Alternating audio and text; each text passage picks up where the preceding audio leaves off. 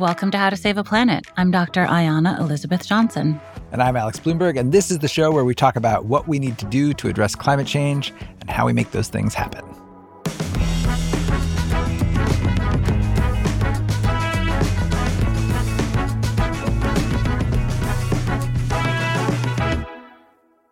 So, Alex, this week we're sharing some wisdom from a woman named Sherri Mitchell. Sherri is an Indigenous rights attorney, author, and activist. Mm-hmm. And she's a contributor to the book that you co-edited, Yep. All We Can Save. Mm-hmm. And her essay is called Indigenous, Prophecy, and Mother Earth.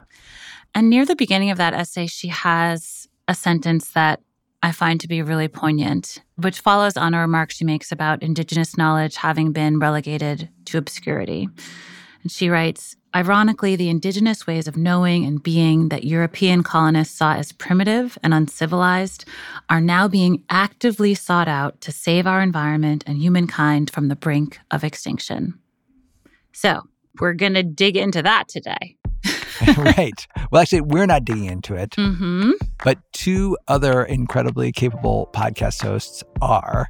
We are, once again, as we do from time to time, sharing the love and sharing an episode of another incredible climate podcast. This one's called No Place Like Home.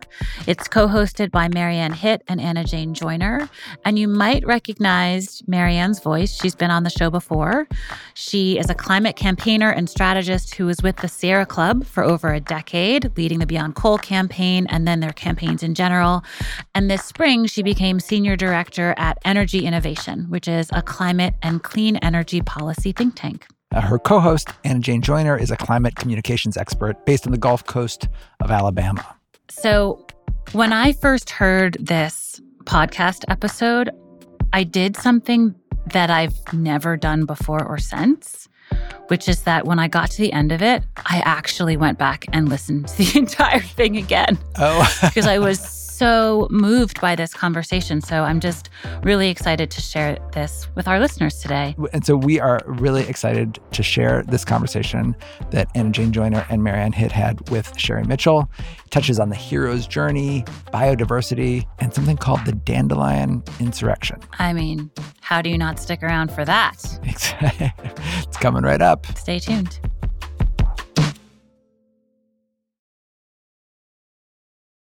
Okay, so we're going to start the episode a couple minutes in. The first voice you're going to hear is Sherri Mitchell, and then you're going to hear the voices of Marianne and Anna Jane a little bit later as they come in and ask questions. So please enjoy this episode of No Place Like Home.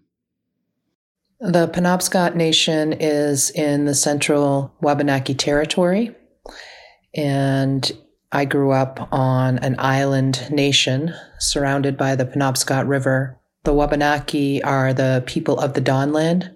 Shquaban, which is the beginning of Shquabanaki, is the light that peaks up over the horizon just before dawn. And we are the people of that first light. And so our tribal nations include tribes in Maine and the Canadian Maritimes. When I say that I'm Penobscot or Bunawapskek in my language, I'm actually placing myself in the center of an entire ecosystem that includes the water, the land, the peoples, the animals, the fish, the birds, the insects that inhabit that place, that we make up that place of being that we all share. And so from my earliest framing, that awareness was part of my instruction. And I've never been able to think of myself as anything other than that. This is something that we've asserted in our stories since time immemorial, and that belief was labeled as magical thinking or superstitious absurdity for a long, long time. And now science has come to realize that what we were discussing in our relational models is actually the structure of life on the planet. And so our awareness of our connectivity to all things, to all living aspects of life here on Mother Earth, is reflective of our understanding of the larger web of creation that we're connected to. I think one moment when the real acute impact of climate change and fossil fuel extraction on Native Americans here in the U.S. really hit home for folks was during the Standing Rock period. Did you travel there? I did. I was actually there when the permit was initially denied by Obama, when they began to close down the camp in the middle of a blizzard in December. Water is life! Water is life! And had been working here on the ground at home, collecting resources, raising money, sending supplies to the camp for about 5 months prior to actually traveling there myself. Being able to be there and to stand upon that ground where so many have made stands for the rights of life and the rights of Indigenous peoples in the past was a really powerful experience, even though I wasn't able to be there for very long. And Standing Rock is incredibly significant for a number of reasons. And I think one of the most important reasons is that it was the fulfillment of a prophecy from 1877 that was given by Crazy Horse. And when you read that prophecy or hear that prophecy, and then you think about what happened at Standing Rock, it's really clear that the two events are inextricably linked. And the ceremony where that prophecy was received by Crazy Horse was a stone's throw from where the stand at Standing Rock occurred. And if you'd like, I can share that prophecy with you. Oh, please. I would love that. So the Crazy Horse prophecy that was given in 1877, following up a ceremony that Crazy Horse held with Sitting Bull, goes as follows. Upon suffering, beyond suffering, the Red Nation shall rise again, and it shall be a blessing for a sick world, a world filled with broken promises, selfishness, and separations, a world longing for light again. I see a time of 7 generations when all the colors of mankind will gather under the sacred tree of life, and the whole earth will become one circle again. In that day, there will be those among the Lakota who will carry knowledge and understanding of unity among all things, and the young white ones will come to those of my people and ask for this wisdom. I salute the light within your eyes where the whole universe dwells. For when you are at that center within you, and I am at that place within me, we shall be as one. And so there are many things about this prophecy that I've noticed over the last several years that ring true for me. First of all, when you think about the stand at Standing Rock, young people from all over the world, from non-Indigenous nations, came to Standing Rock to stand with the Lakota people in their stand for the protection of the waters and to learn from them.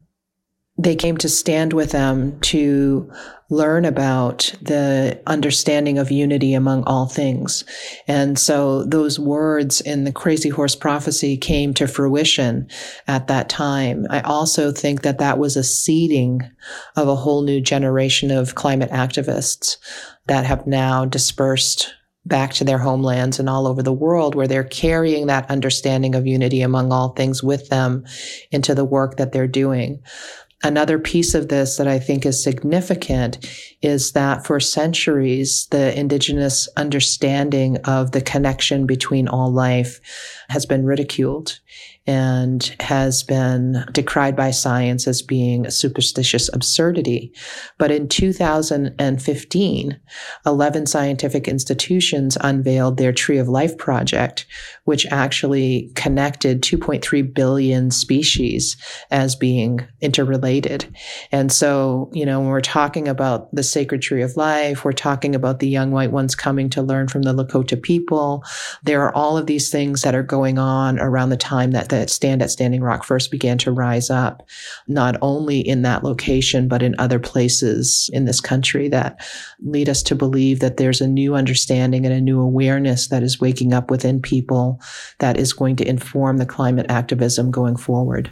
I'm curious, given that the pipeline has since been built, even despite the overwhelming protests from people on the ground and across the world and the lawsuits and all of those things. And it's hard not to feel depressed or defeated when you encounter defeat. So what wisdom or insights you have about that element of the story? I don't see there being defeat at Standing Rock. What I see is the forward movement of flawed behavior in this moment in time. However, I think that the great success of Standing Rock was the more than 15,000 people that traveled there throughout that time who took with them from that place seeds of knowledge that are now spreading around the world and are rising up in protection of the sacred waters that sustain our lives. To me, it's reflective of what my friend Rivera's son calls the dandelion insurrection, where, you blow on a dandelion and all the seeds disperse into all the different directions, and that it's impossible for you to capture every single seed. And so now we have this seeding of knowledge, this seeding of commitment, this seeding of activism that's rising up all over the world. And a lot of that is the result of what happened at Standing Rock.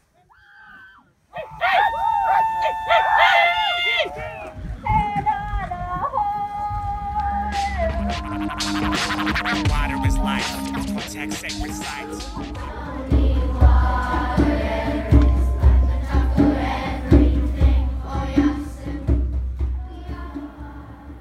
The dandelion insurrection. It's a brilliant phrase. I will be carrying that little dandelion seed with me forward for sure. And that brought to mind for me a passage from your book that I found very powerful because I am a climate activist. I'm working to try to move the U.S. off of coal, and as head of the Beyond Coal campaign at Sierra Club. And so there's a chapter in your book called Conquest Activism. The very first paragraph, which I will read for our listeners, that I'd like to ask you about is: conquest is the vehicle that drives colonization. It has been the modus operandi for 17 centuries. It has infiltrated all areas of our lives. The tendency to overthrow runs deep. The goal of much of our activism has been to topple one system and replace it with another. This practice perpetuates the cycle of domination and does nothing to help us achieve our broader goal of creating unity within our movements. So I think a lot of people who are looking at the climate crisis and the short amount of time we have to really make the changes that we need very much want to overthrow the fossil fuel industry. And so can you talk about why that is a problematic way of looking at the challenge in front of us and what a different model might be? I think that one of the challenges of our time is overcoming the ingrained thinking and ideologies of our collective past, which are wrought with examples of conquest and domination. And that when we are looking to be creating a new way of being in the world, we can't use the same tools that were used to build the broken reality that we're living in at this time. And conquest is one of those tools of domination that has been used repeatedly throughout history that has led us to the place that we're in right now. To move forward under the guise of conquest and claim somehow that that's leading us toward a new way of being is disingenuous. And so we have to be willing to utilize different tools in order to do that. And so when we think about our spiritual journey, the hero's journey that Joseph Campbell talked about and others have talked about. When I think about how that relates to my own Indigenous way of knowing and the ways that we have been told that we have the responsibility and the obligation to live in balanced harmony with the rest of life in order to claim the right to live here, that I can't be destroying another if I hope to be promoting the sustaining of life. That whole cycling forward of the hero's journey is not about destroying what's before you, but transcending the differences that we have, and then taking what's useful and cycling forward together as a whole. Part of the flawed thinking of the colonial patriarchal system is this belief in oneness being equal to sameness.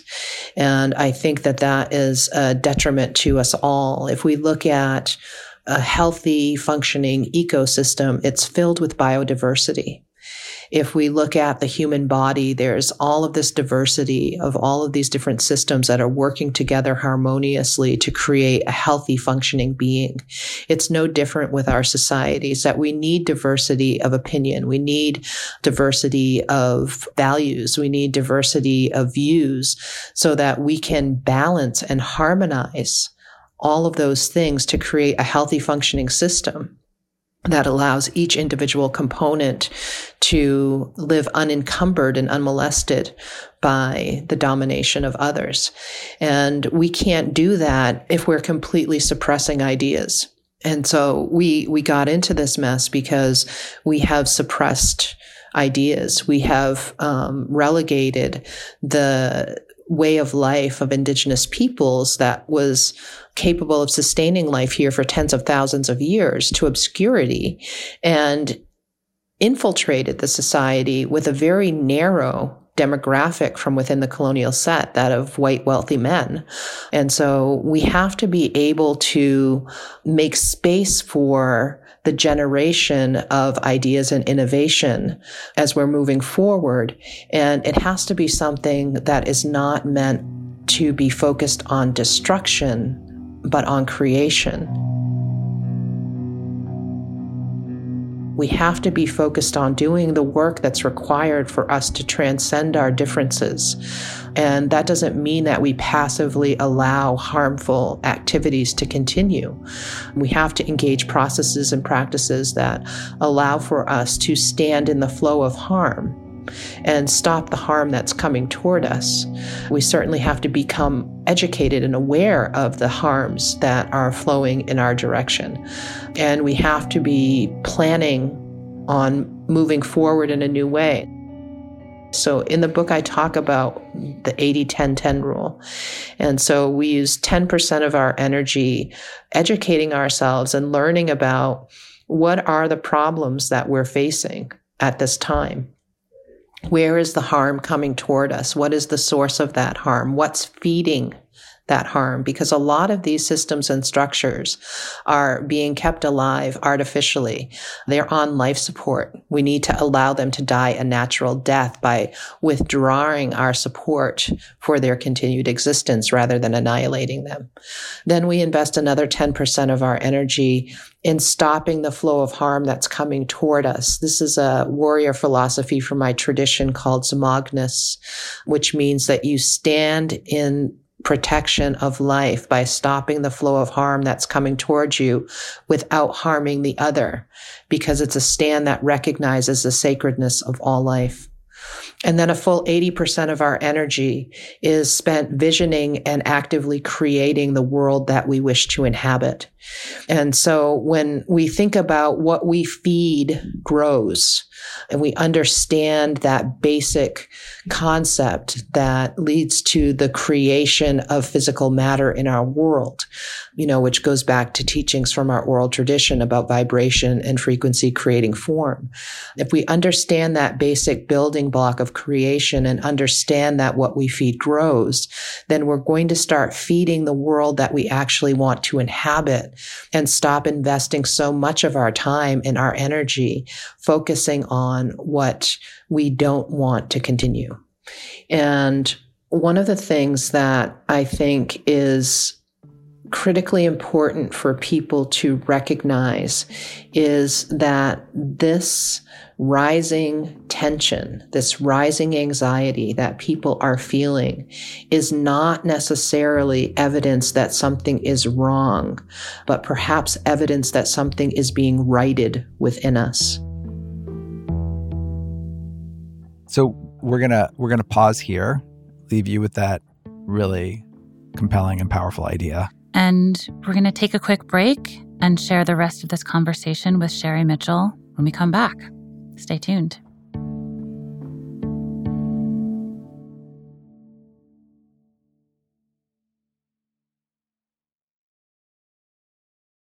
Welcome back to How to Save a Planet. We are listening to an interview with author, lawyer, and Indigenous activist Sherri Mitchell from an episode of the podcast No Place Like Home. It's hosted by Marianne Hitt and Anna Jane Joyner. And where we left off, Sherri was describing how this rising tension a lot of people are feeling about the planet and climate may not be something to shy away from. In fact, it might be just the type of awareness we need to move forward. All right, back to the interview with Sherri. So we have stories, countless stories of creation that speak to different aspects of our being and how we connect with the larger world around us. And one of those stories provides us with an understanding of this connectivity through a web of life that, when you look at it in modern scientific terms, describes quite eloquently what scientists call quantum entanglement.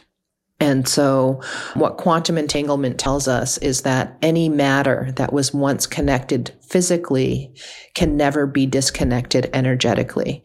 And for us, that instruction goes beyond energetically to also include spiritual connection.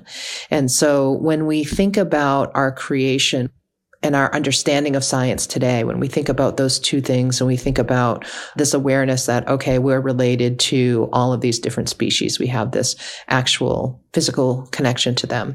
We think about our seed of life stories, which are very similar to the Big Bang Theory, that we all were comprised of this one seed of life.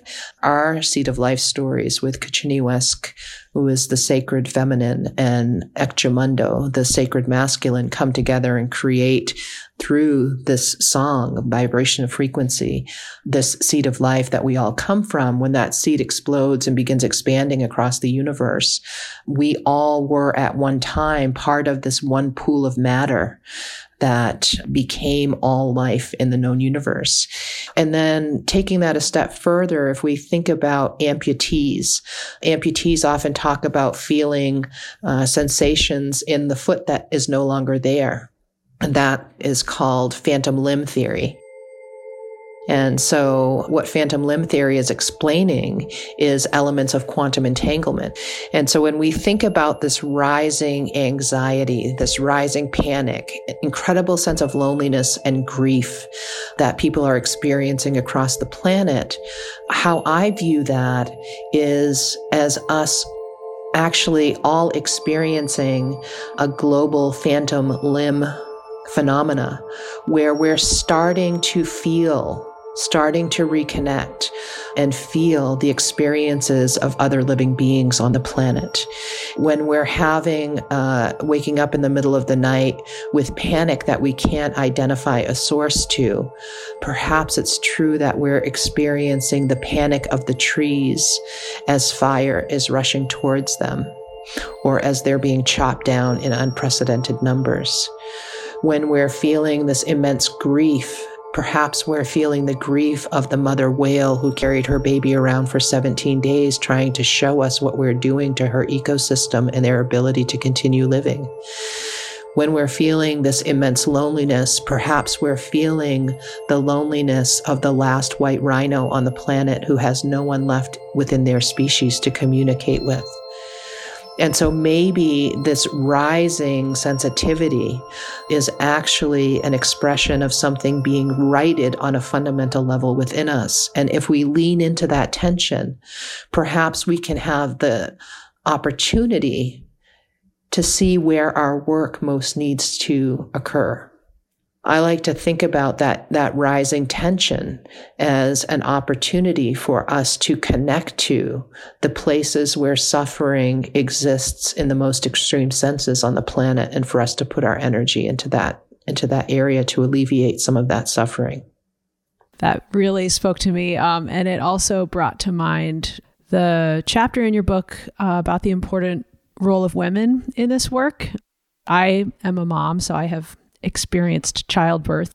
The comparisons between the actual pain and beauty of birthing a human child and the perhaps larger birthing process that might be underway. The chapter is called Women Are the Water Bearers of the Universe. Can you talk more about what that means and the special role that women might play in this waking up we're all doing together?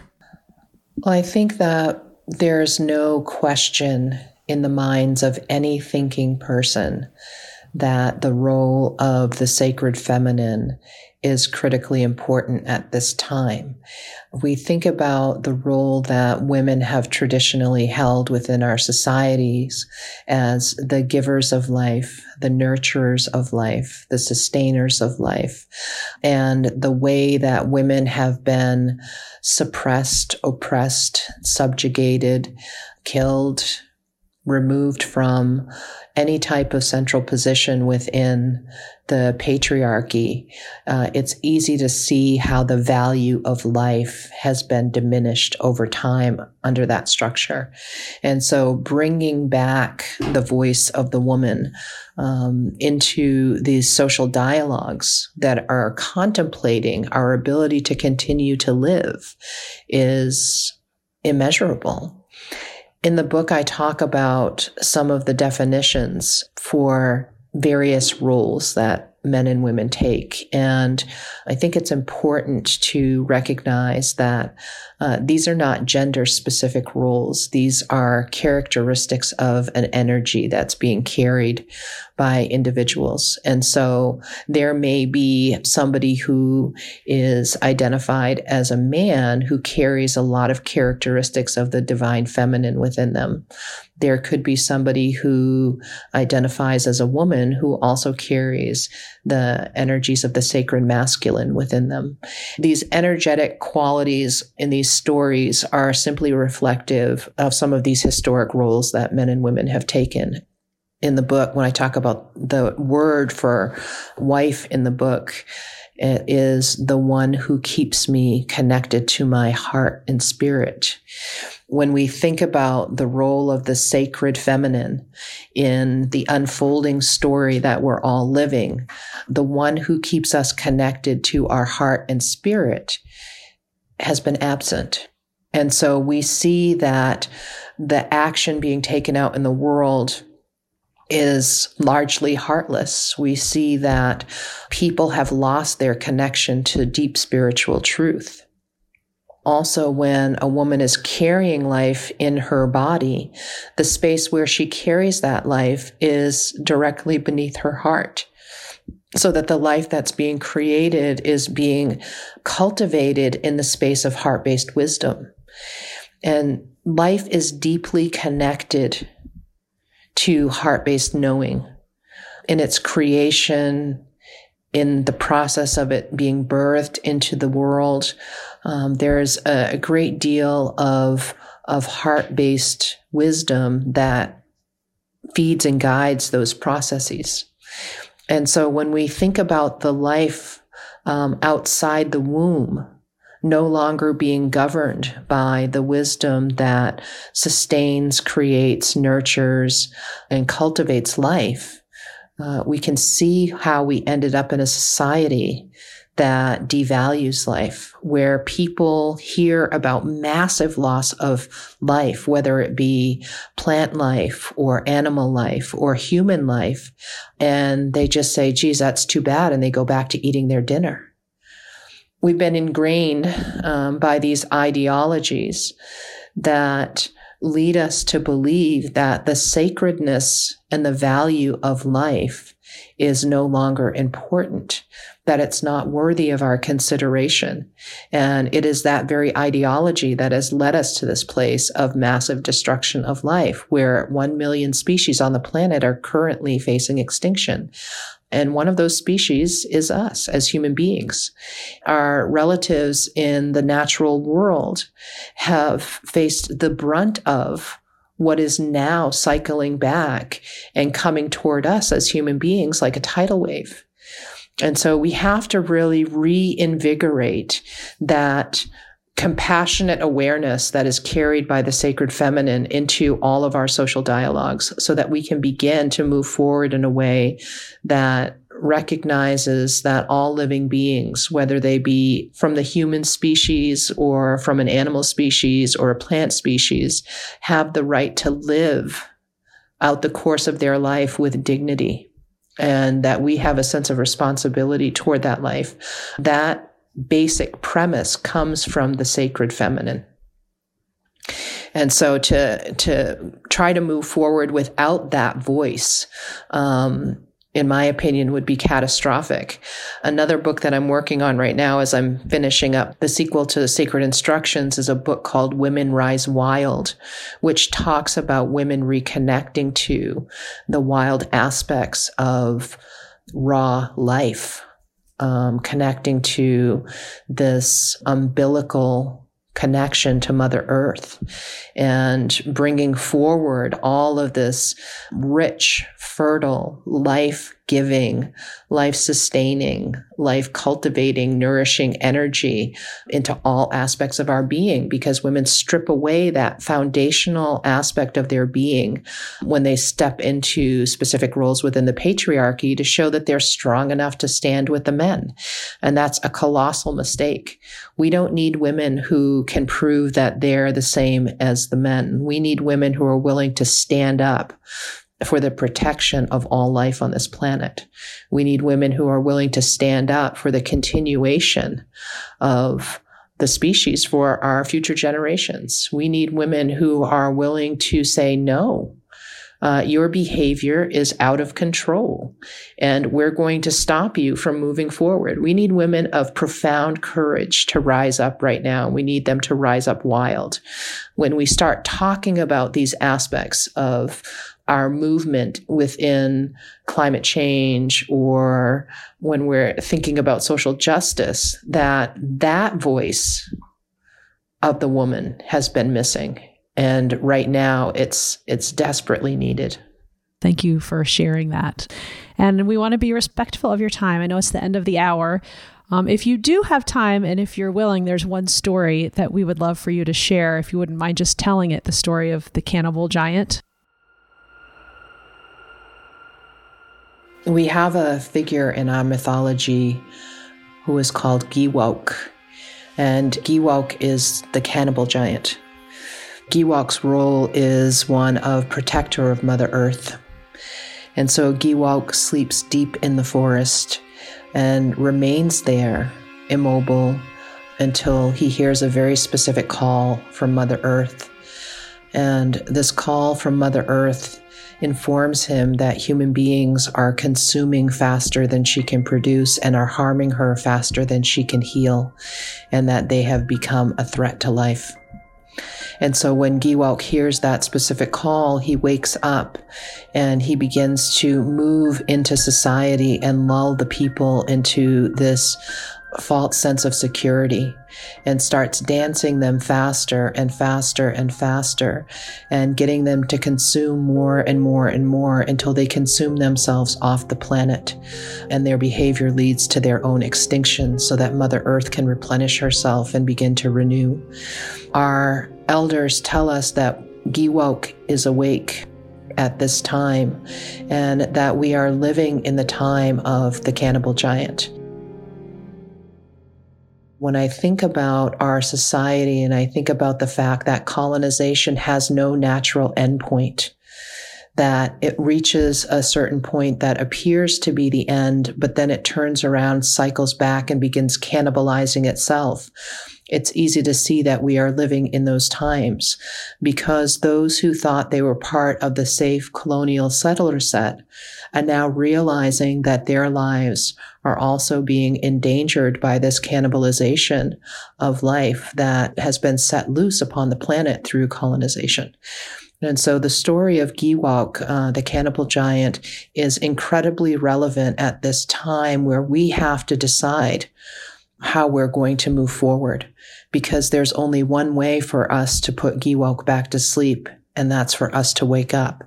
So if we don't wake up to the truth of the reality that we're living in, and the truth of the harms that have been caused by our ways of being in the world in relation to conquest, domination, colonization, mass unchecked consumption, and capitalism, then we're going to dance ourselves right off the planet.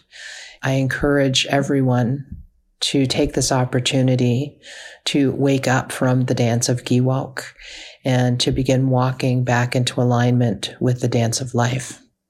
I think that is a perfect way to end this beautiful and illuminating conversation. And I just want to thank you so much Personally, I have grown in the past hour. I'm sure our listeners are going to as well, and I can't wait for them to hear it.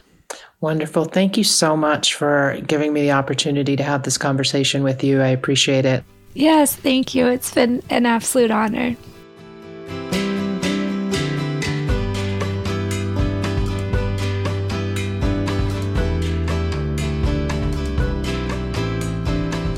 Thanks to the great band River Wireless for our theme music, and to our sponsor, the Sierra Club.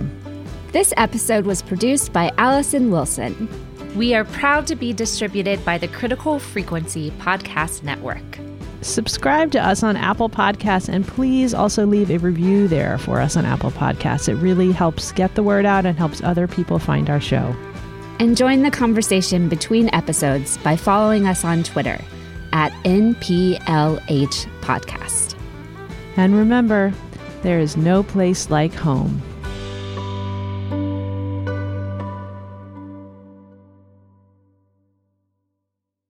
We hope you enjoyed that conversation with Sherri Mitchell from the podcast No Place Like Home, hosted by Marianne Hitt and Anna Jane Joyner. You can check out other episodes of No Place Like Home anywhere you listen to podcasts, including on Spotify. And you can find more from Sherri, including her book, Sacred Instructions, at sacredinstructions.life. I mean, love the .life. What a website. Yes. Best URL I've heard this week, for sure. And Alex and I will be back next week with a brand new episode of How to Save a Planet. See you then. Bye, everyone.